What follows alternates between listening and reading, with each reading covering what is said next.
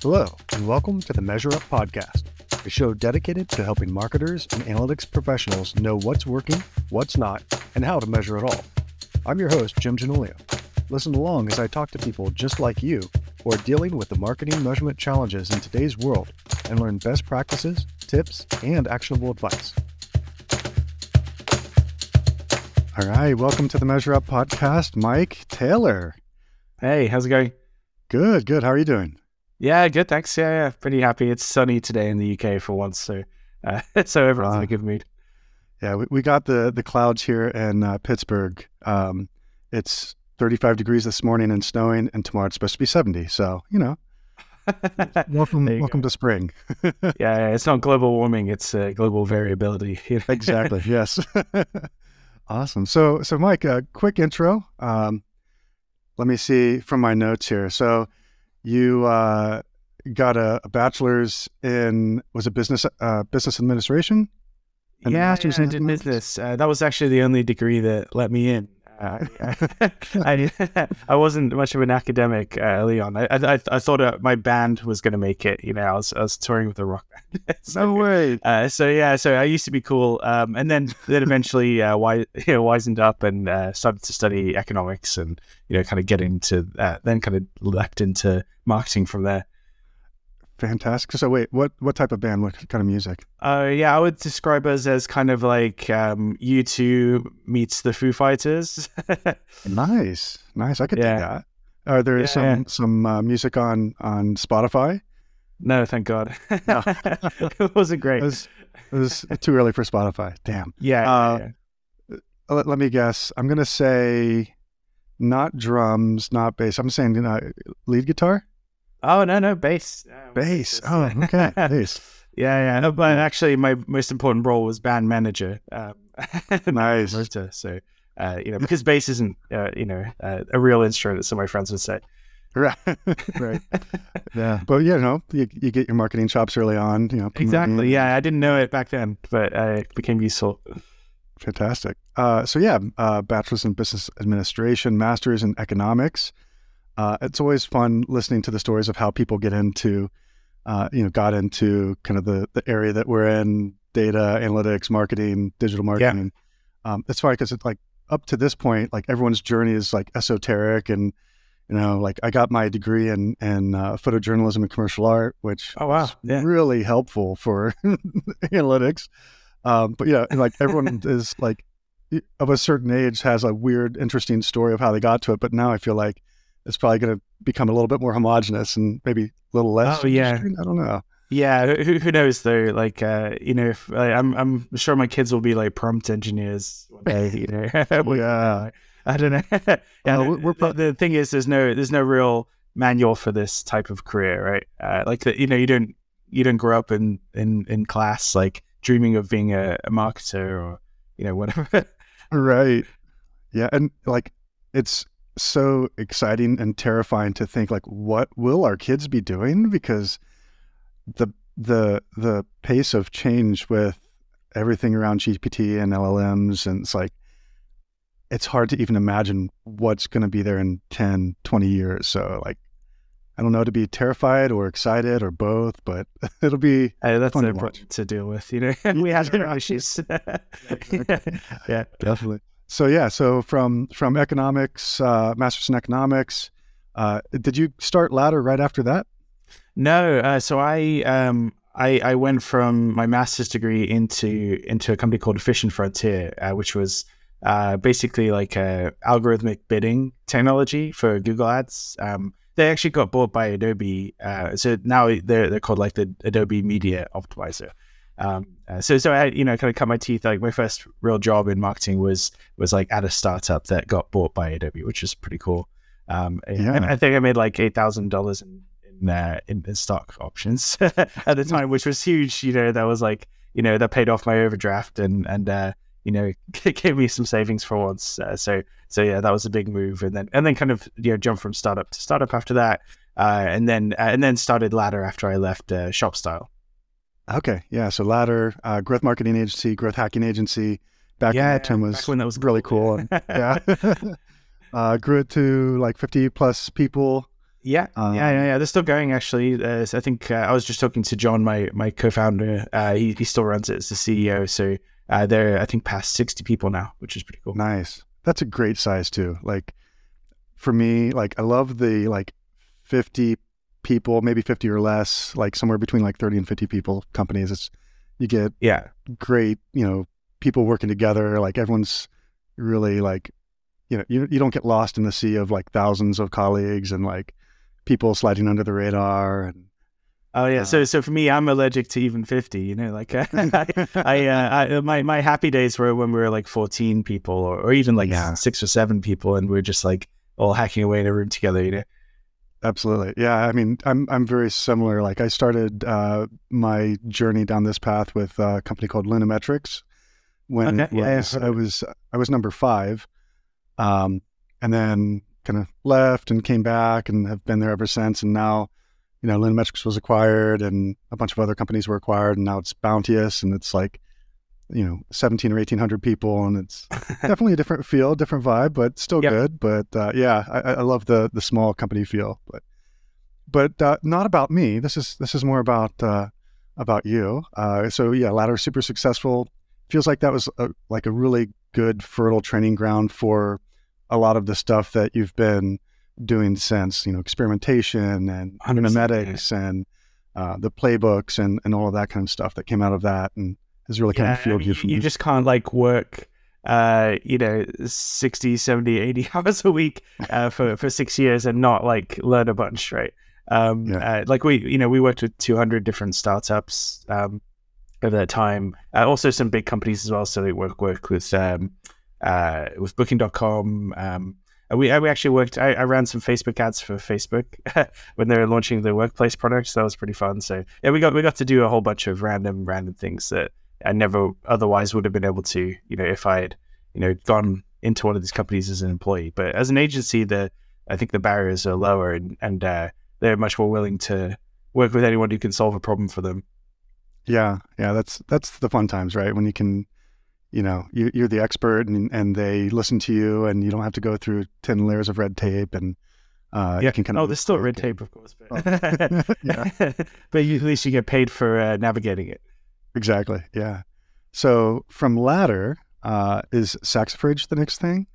Yeah. So that's it's actually kind of like a silly name that I made up. It's not really like a company necessarily. It's just me, right? So it's my consulting, single person LLC. So the name actually comes from, it's like really geeky. It comes from Kim Stanley Robinson book, the Mars trilogy. And Saxifrage is the name of this mad scientist on Mars, one of the first 100 colonizers. So yeah, that's where I got the name from, because I just had to choose a name, and then I didn't really think it would be like a front facing name, but I kind of it grew on me over time, and I needed some sort of domain name for my consulting website. So here we are. Awesome. Yeah. And it was available. So there it is. Yeah. Cool. And so that's kind of the consulting side of it, still doing some consulting. And then the things that are probably more interesting and exciting for you would be Vex Power and, of course, the Memetics, marketing Memetics. Yeah, so no, I need to think about that title, actually. It's a bit of a tongue twister. But yeah, so when I left Ladder, I kind of, I started consulting because, obviously I had a bunch of knowledge, like wanted to use it for something, and wanted to, pay the mortgage while I figured out what I wanted to do. And yeah, I'm kind of lucky to have just a handful now of like really easy to work with and also like intellectually stimulating clients, because, it's just me. I don't have to support a whole, payroll. Right. So I can kind of pick and choose, which is nice. But yeah, then that's kind of bought me the time to work on 2 other big projects. Like one is Vex Power, which is the online learning platform. I work with one other guy in that, a guy called James Phoenix, who's a better developer than me. And we basically just teach data-driven marketing. So things like marketing mix modeling, that was our first course. And then kind of branched out from there. Now we're doing a bunch of AI prompt engineering courses, things like that. And then the other big monkey I wanted to get off my back was this book called Marketing Memetics. And it's really the field guide, kind of like the the instruction booklet that I wish existed when I was running the agency, because we were always in this situation where we were all very data driven people, but then we found that it was actually like creative that drives most success, right? So creative testing, like coming up with good creative ideas.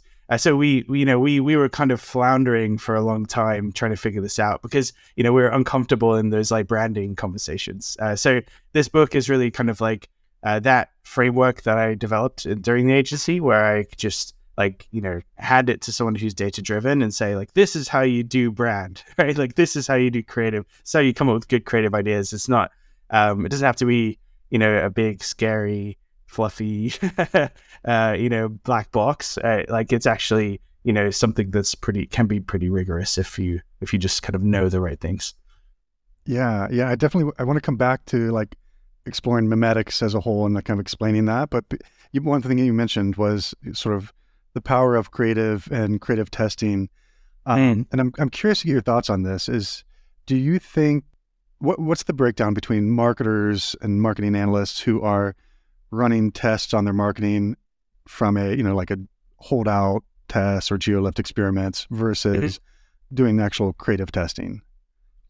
Yeah, good question. So I would say prior to iOS 14, most marketers, at least most of the ones I knew, were like focused on optimizations, right? So they would put some creative out there, they would test it every now and again, but a lot of what they were doing was like moving budget around or kind of like changing their Google bids, right? That was actually what the technology did that I worked at in the first company, Efficient Frontier, and over time, what's happened is a lot of that stuff has been automated, right? Or it's gotten like so complex that you have to kind of be an expert in it, right? So I think the whole industry is kind of bifurcated. Either you go full on creative, and the way that you move the needle is just find the next kind of creative win, or you go the other direction and get really good at measurement and data, so you can do more advanced stuff. So not just like doing a pivot table in Excel, but like actually like building a marketing mix model, or doing a geolift experiment. And most people don't do both of those things. I'm a little bit weird in that I did because those were like my two passions from leaving Ladder, like creative testing on the extreme end, and then on the other end, this like getting really good at measurement. I kind of call it like a barbell strategy, right? Like nothing in the middle, like everything on either extreme end. Nice, I love that, the analogy. I've always been on the right side of the barbell with the measurement and data. And recently, over the last few months, maybe a year, I started to think a little bit more on the creative side, right? And it's a few people have kind of brought this to attention through newsletters or LinkedIn or Twitter. Like Avnish Kaushik is one who talks about like the power of creative. It's like that's actually 60% of what drives the performance. Yeah, just it kind of occurred to me, it's like we're spending, me personally and a lot of other people like me spend so much time, doing the optimizations, budget maximizations and everything else, and bid strategies and all that kind of stuff, building marketing mix models, where like you get more juice for the squeeze on the creative side potentially. Right. And it's just interesting. Like I always say, like either you can measure what performed, or you can make it perform better. Right. And creative is how you make it perform better.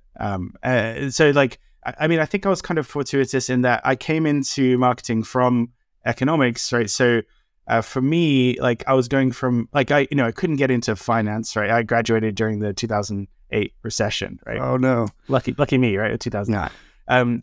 So I applied for over 100 jobs, didn't get anything. A lot of my friends worked in the government at the time as economists, and I couldn't even get in there because the bar was a little bit lower than finance, but because all the finance people couldn't get jobs, they all went into, so like you had like the top 1% of all the graduates that year all like applied for the government. Right? So like I was definitely not anywhere near the top 1% in my class, and my class itself wasn't in the top 10%. So so I kind of came into marketing and kind of saw it as like low hanging fruit, right? If you're mathematical, you tend to work on things that are easy to measure because that's where you feel like you'll have the most impact, and it kind of feels, I guess, immediately useful, right? If you can do math, then you can work in finance, right? And then you can make a lot of money. But I think like where actually most of the value is added is to take someone who's good at data and then drop them into like basically an area where nobody uses data. And marketing is that, right? Like, I mean, it's becoming more and more fashionable, I think, to use data in marketing, but still, like, if you're a data-driven marketer, you're still like a pretty rare breed. Like the vast majority who work in marketing, work in marketing because they want to make a nice-looking TV ad, right? Or because they're an artist, and like advertising is like one of the few ways to fund, like one of the few types of organization that will like pay you to do art, right?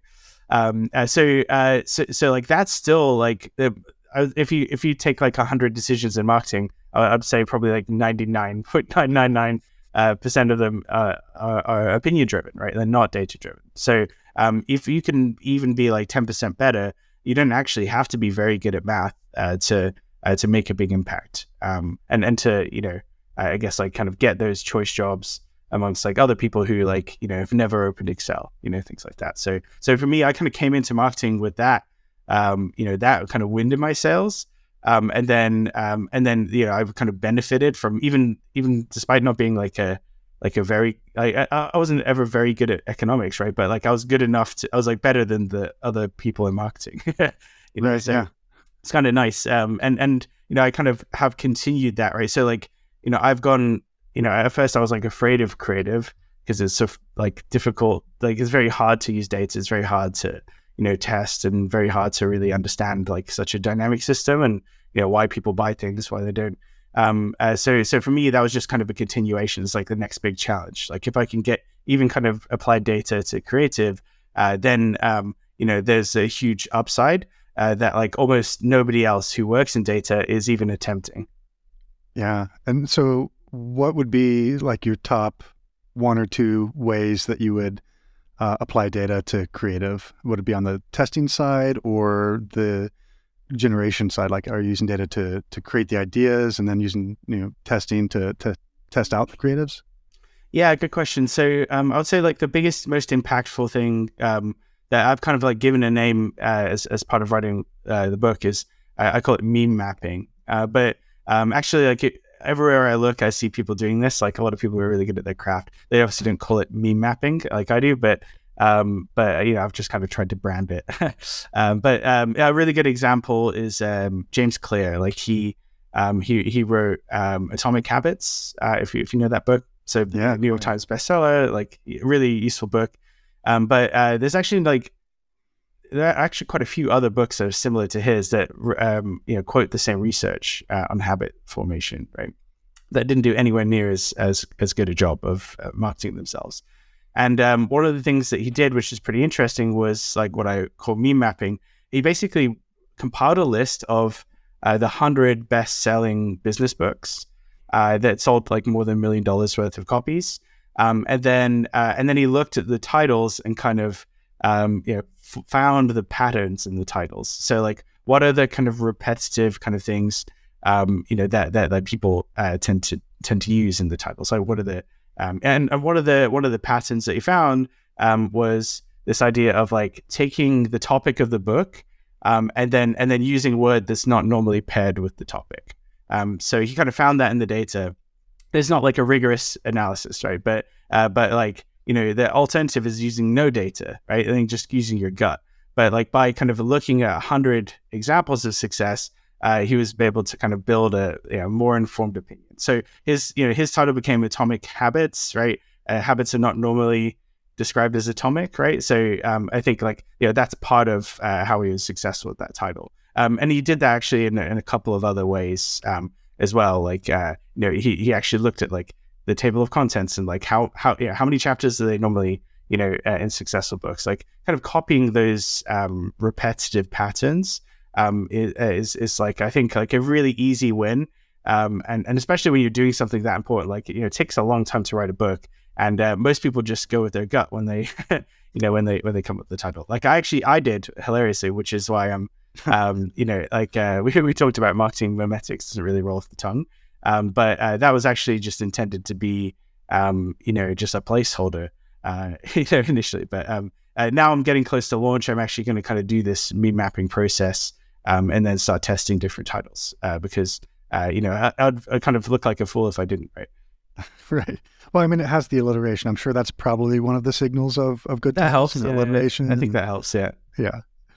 So yeah, the book, Marketing Memetics, or TBD, whatever the title will be. Let's talk a little bit about that. I've been following your journey. You've been sort of writing in public, and it's been great to see like you're always, I feel like you're doing so much, and I'm always seeing you posting on LinkedIn and Twitter, and like it's like every day there's a new chapter and a new essay. I've been kind of following along, but admittedly, like I haven't gotten it. Like, and maybe it's my brain is stuck in sort of the meme culture of the internet, and I think of memes, and I think of what most people think of memes. And so sure. I finally had sort of a breakthrough with understanding kind of where you're coming from with memetics, as I was listening to some of your previous podcasts, and it's tell me if I'm thinking about this right. It's basically just looking at patterns and how things how things are working, right, and try to understand the patterns of things and apply them to your own work.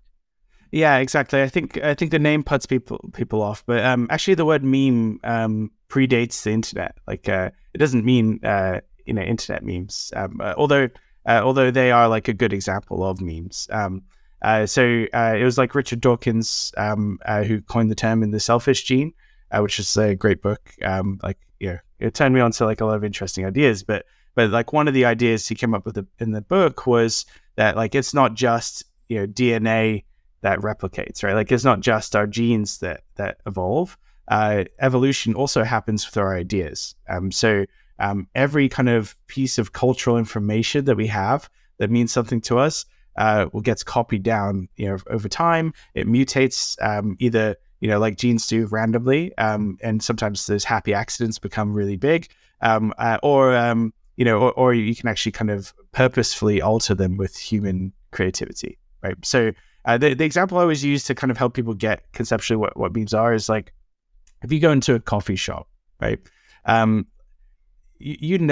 it's like Starbucks or whether it's a hipster coffee shop, just purely based on like the visual components of what's in that store, right? So, if there's like, coffee, like if they have those like Hessian sacks, so the coffee beans come in, if you have like those on the wall, right? Or if you have like the hanging Edison light bulbs, or like reclaimed wood furniture, it's probably like a hipster coffee shop, right? And you know what to expect from that coffee shop based on those memes. Like, Starbucks, it's invested a lot in its logo. The logo is one of the memes, right, that helps you identify Starbucks. But they also are very purposeful about the type of furniture they buy, how things are painted, right? Like where things are situated. So all of those things are mental shortcuts that, over time we built up these associations and kind of understand, we can kind of reason about whether we want to go to Starbucks or whether we want like a hipster coffee, using those memes.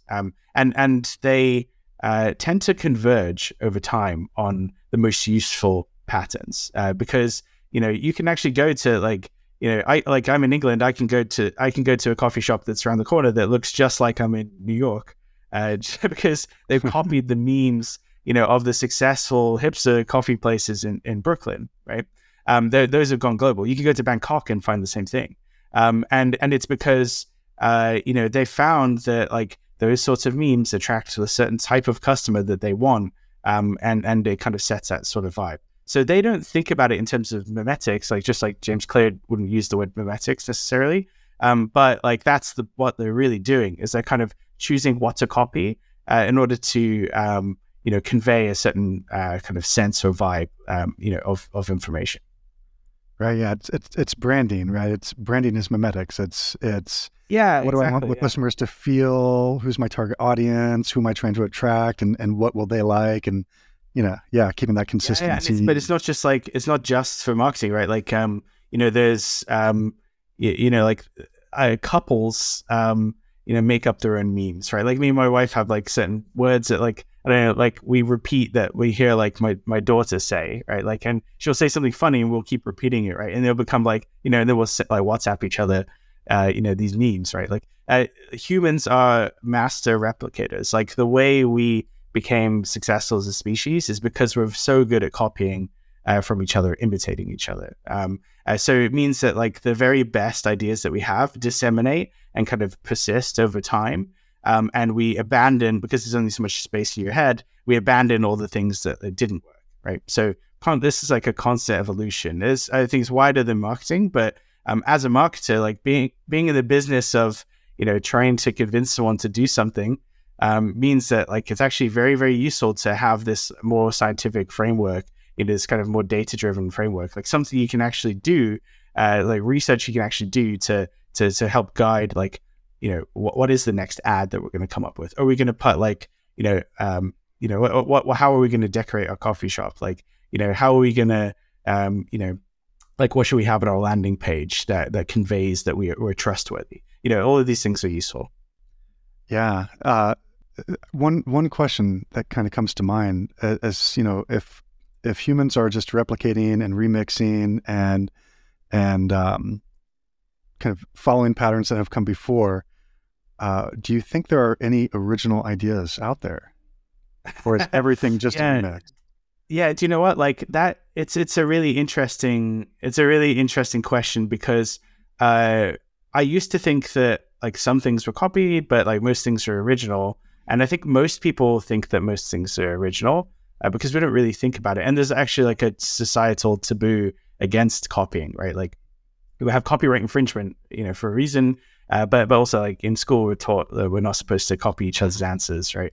And actually, if you copy someone's fashion choices exactly, they would be like, "What the hell are you doing? Why are you dressing?" Like we have some aversion culturally to copying, but ironically, like almost nothing we do is original. And I've been extremely red-pilled on that concept since reading the book, because you start to see these recurring patterns everywhere, and you kind of read from people who have studied them or kind of identified them, and it's like unbelievably crazy, like all the different things that you think are original, or like, you think like people who are innovative, they're actually just copying from a source that you don't know, right? So like, I'll give you a couple of my favorite examples. So, so Iron Man, in Batman, right? Like you think, there are kind of some similarities, right? Like, like we're both billionaires, they're both vigilantes, they're both orphans, right?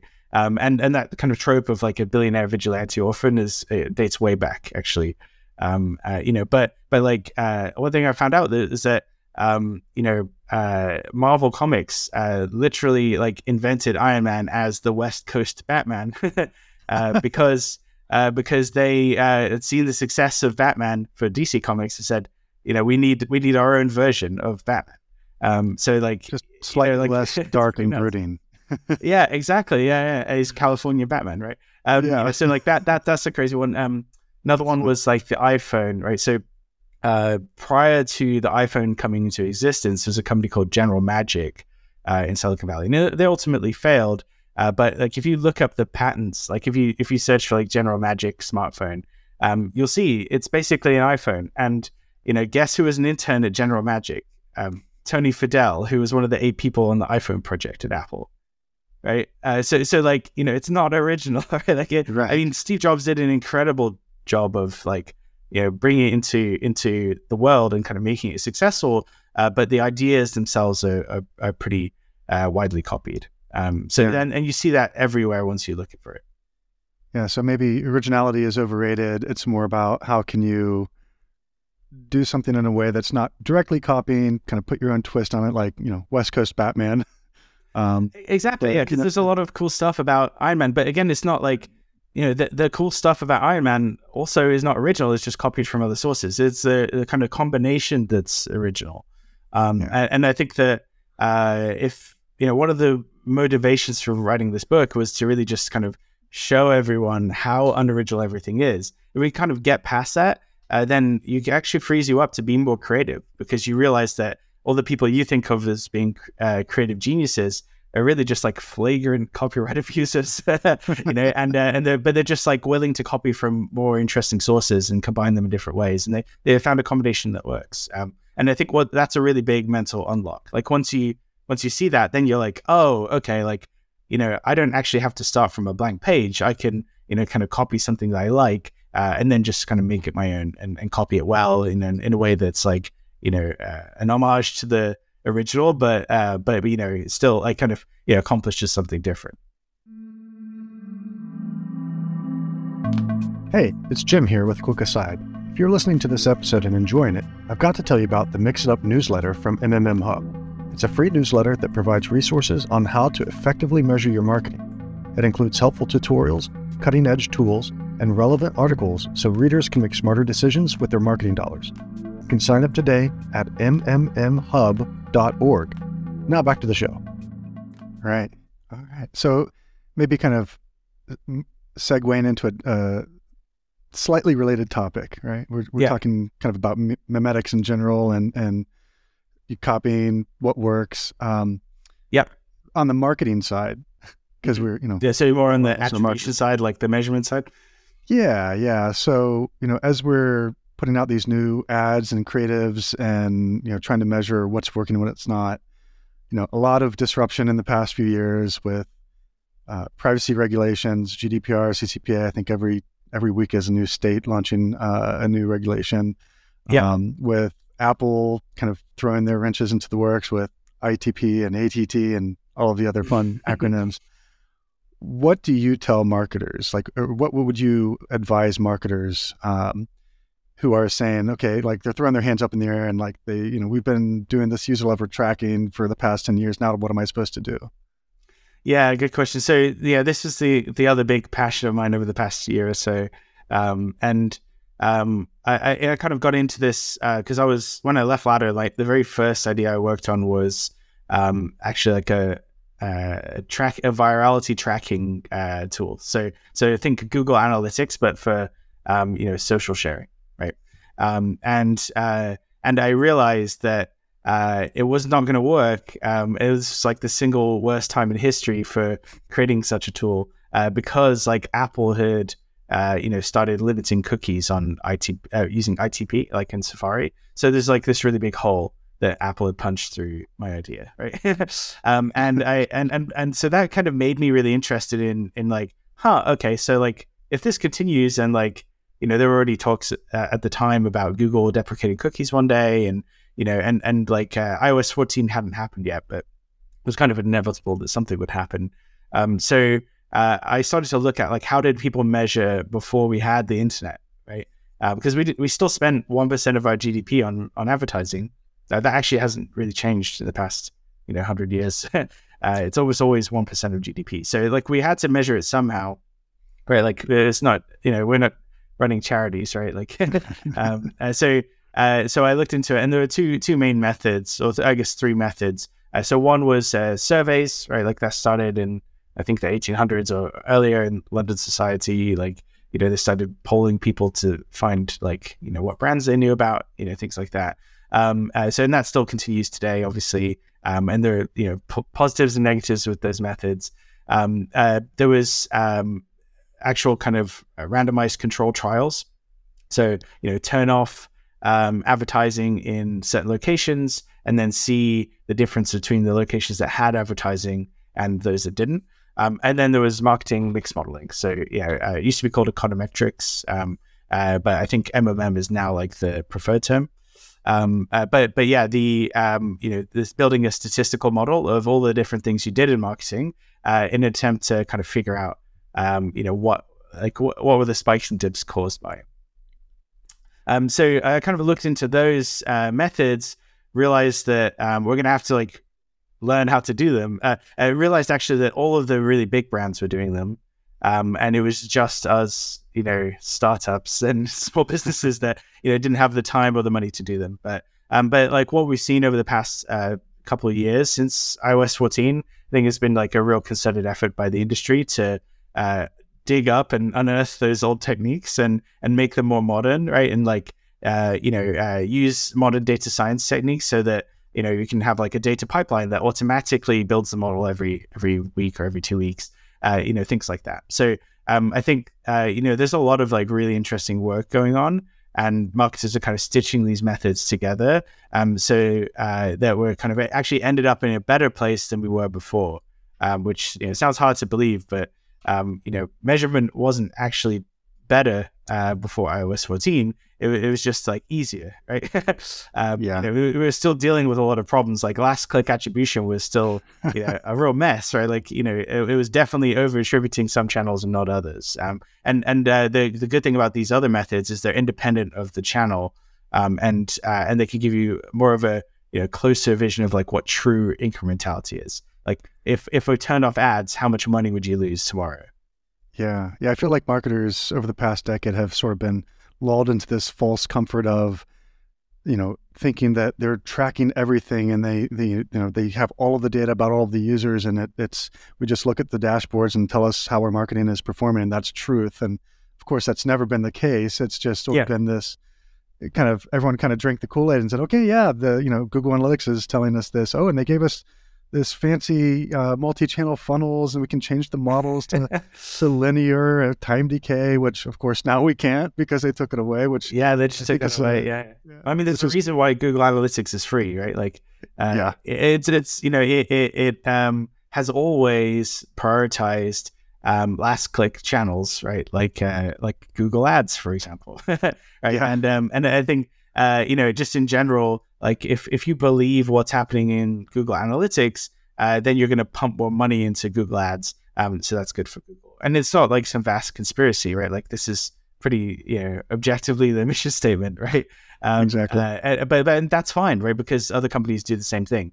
And I think that ultimately the lesson or the takeaway, at least over the past couple of years, for most of the marketers I talk to, is just like, you just can't trust a platform to grade their own homework. Right. Exactly. You really need, like, it's actually on you. If they trick you into spending more money with them, and it's not incremental, that's on you, right? Like your job is to be independent from that platform and kind of understand their incentives, and they're actually pretty honest, right? Like in general, more honest than they need to be. They could probably get away with a lot worse. But that means that you really need to have your own kind of independent methods for verifying what you're seeing in those reports. Yeah, and starting to become comfortable with uncertainty, right? Yes, with everyone, especially digital marketers, I feel kind of maybe fall into this trap, myself included, is that we've thought we were certain about things for so long, and now we have to realize that there was never certainty, and we have to be okay with that and understand that uncertainty is okay.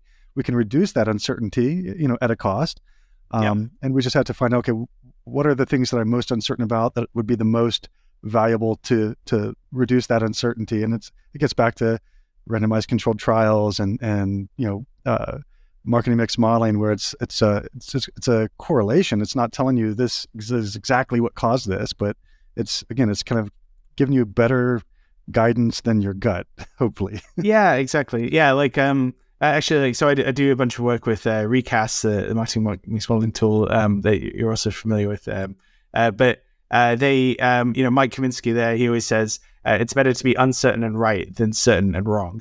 Yeah, exactly. I love that. Oh, I'm going to steal that.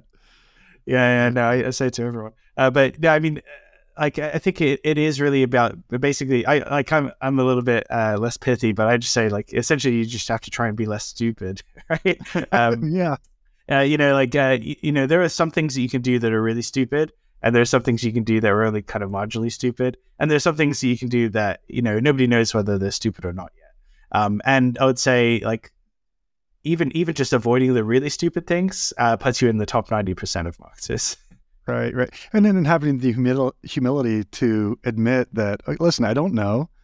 I'm going to try and make smart decisions, but I'm probably going to be wrong. And let's test some things out and find out.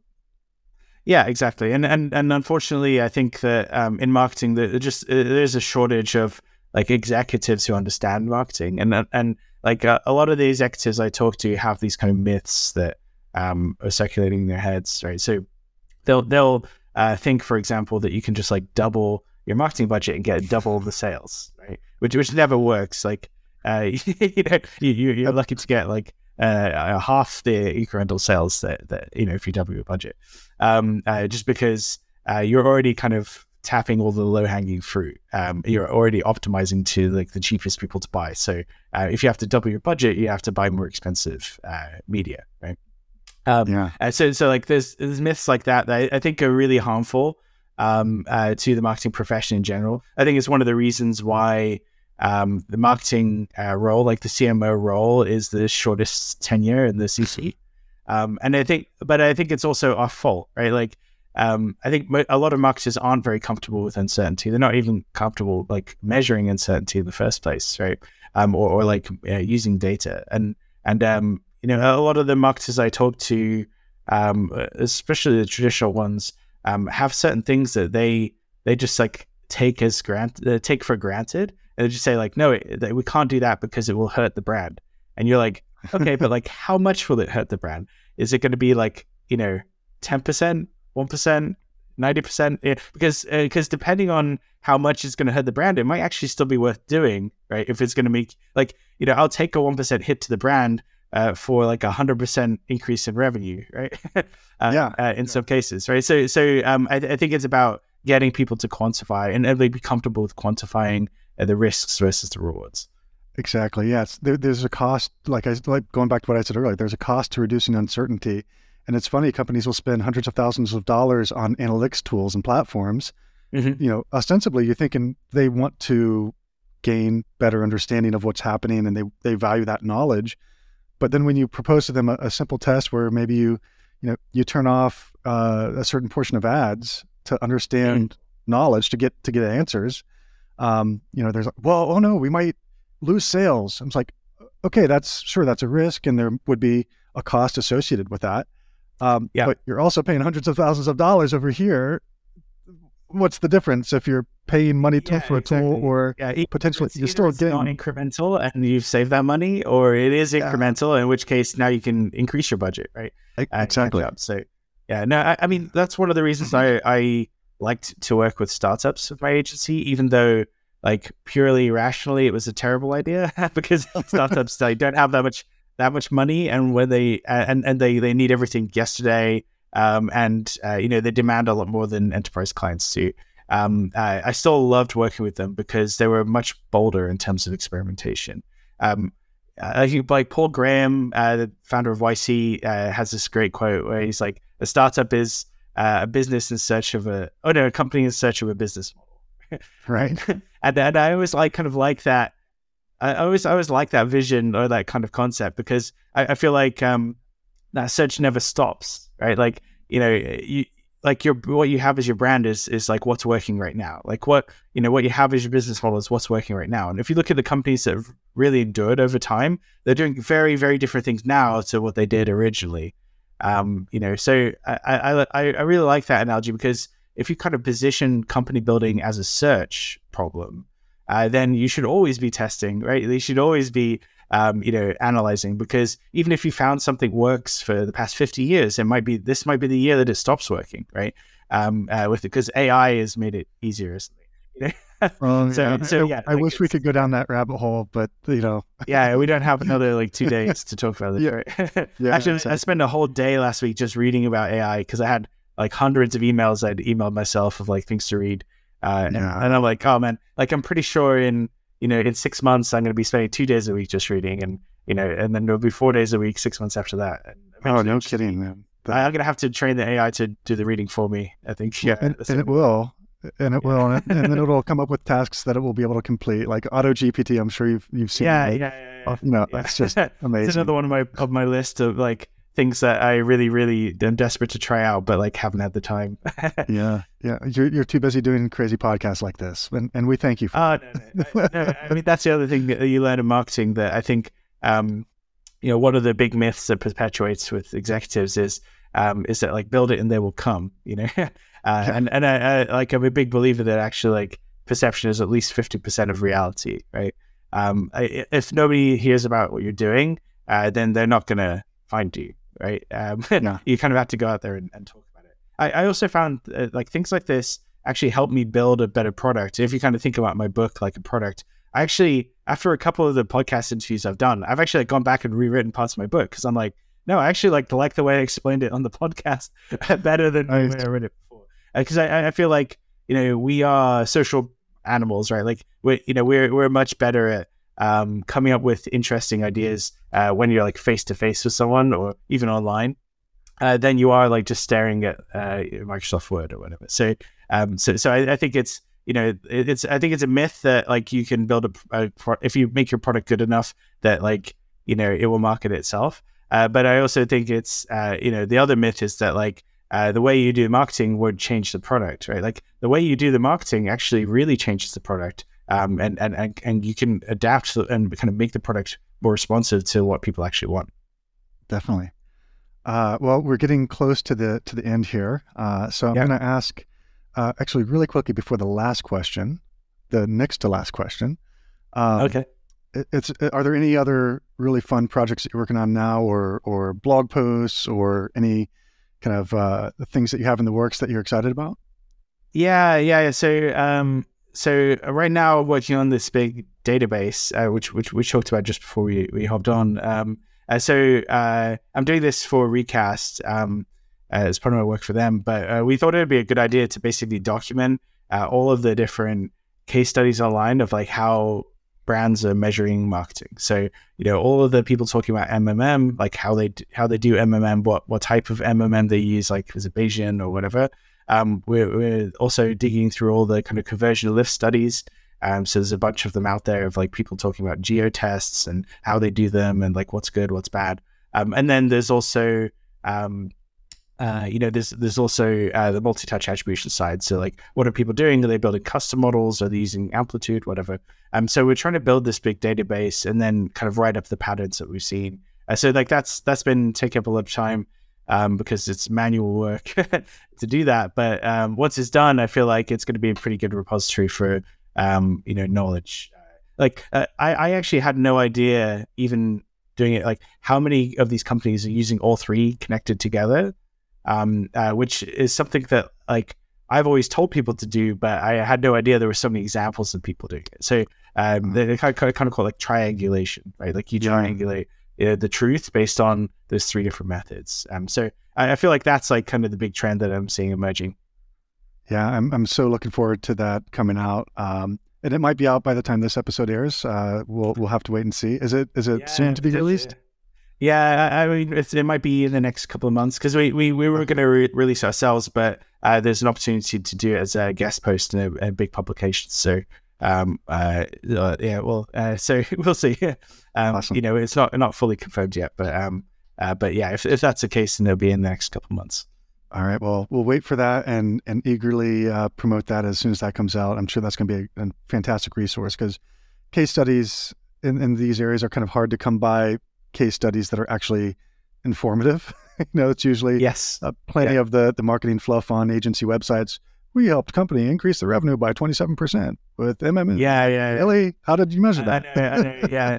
Actually, like if you take them in, if like this is another kind of, I guess, plug for meme mapping, right?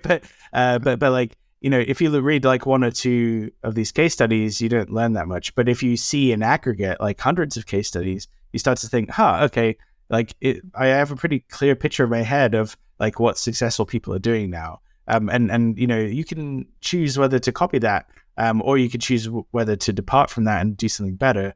But like seeing that map in front of you gives you a better sense of like where to head, right? Yeah, absolutely. All right. I like to end the podcast with an action item. One thing that marketers and analysts listening can do immediately after leaving a rating and review for the show, of course. So what would you tell the listeners is one thing they should do right now to improve their craft? Okay, cool. And we're talking more on the measurement side, do you think, or the creative side, like for your listeners? Yeah, we could take it either way. I think we have a little bit of both listening, so. Okay, cool. So let's say measurement, right? Like I talked a lot about creative. So I would say go and literally just turn off advertising in 5 US states at random, right? And there are more scientific ways to do this, right? But just go and do it and ask for forgiveness afterwards. You're going to see a pretty clear picture of whether advertising is working for you. And there's all sorts of more sophisticated statistical things you can do. Yeah, you can do that, either as part of this experiment or afterwards. But I think most people never actually take action to do measurement, right? Like they try and find the answer in the existing data they have. And my big belief is that you got to go out and create that data by like pulling dials and turning knobs and switching things on and off. So like go out there and start causing chaos, and that's going to create a lot of variance, and you're going to see in that variance what the real truth is. I love it. And anyone who's listening who takes action on this item and turns off their advertising, if they get angry emails from their boss, you can just blame me. Yeah, I'm on Twitter. It's hammer _MT. You can feel free to tweet at me. I'm always happy to engage in a fiery political discussion. So awesome. So feel free. I love to argue on Twitter. Perfect. So yeah, at hammer _MT. Where else can people find you? You could so my book is marketingmemetics.com, and then vexpower.com is the training platform where you kind of learn how to do more of the measurement stuff. Absolutely. And I know we didn't really talk a whole lot about VexPower, but I want to let everyone know it's a fantastic resource. I've mentioned it many times in the newsletter, and I've gone through several of the courses myself, and really recommend anyone who's looking to kind of learn the just-in-time training on the job training. It's a great resource to go to. So definitely visit vexpower.com for that. And yeah, appreciate Mike, it. thank you so much for taking the time out of your day and having a chat with us and sharing your knowledge with us. Yeah, I really enjoyed it. Like anytime. All right. Until next time. Well, my friend, you've made it to the end of the show, which means you either found it so riveting you couldn't turn it off, or you're out for a jog and you can't easily hit the skip button on your phone. Either way, if you've enjoyed this episode, please share it with someone you know who would find it helpful. And please, as a personal favor to me, go to iTunes or wherever you listen to this and leave a rating and review. That helps others find us, but more importantly, shows that you're a thought leader who cares about your craft and wants others to join this tribe.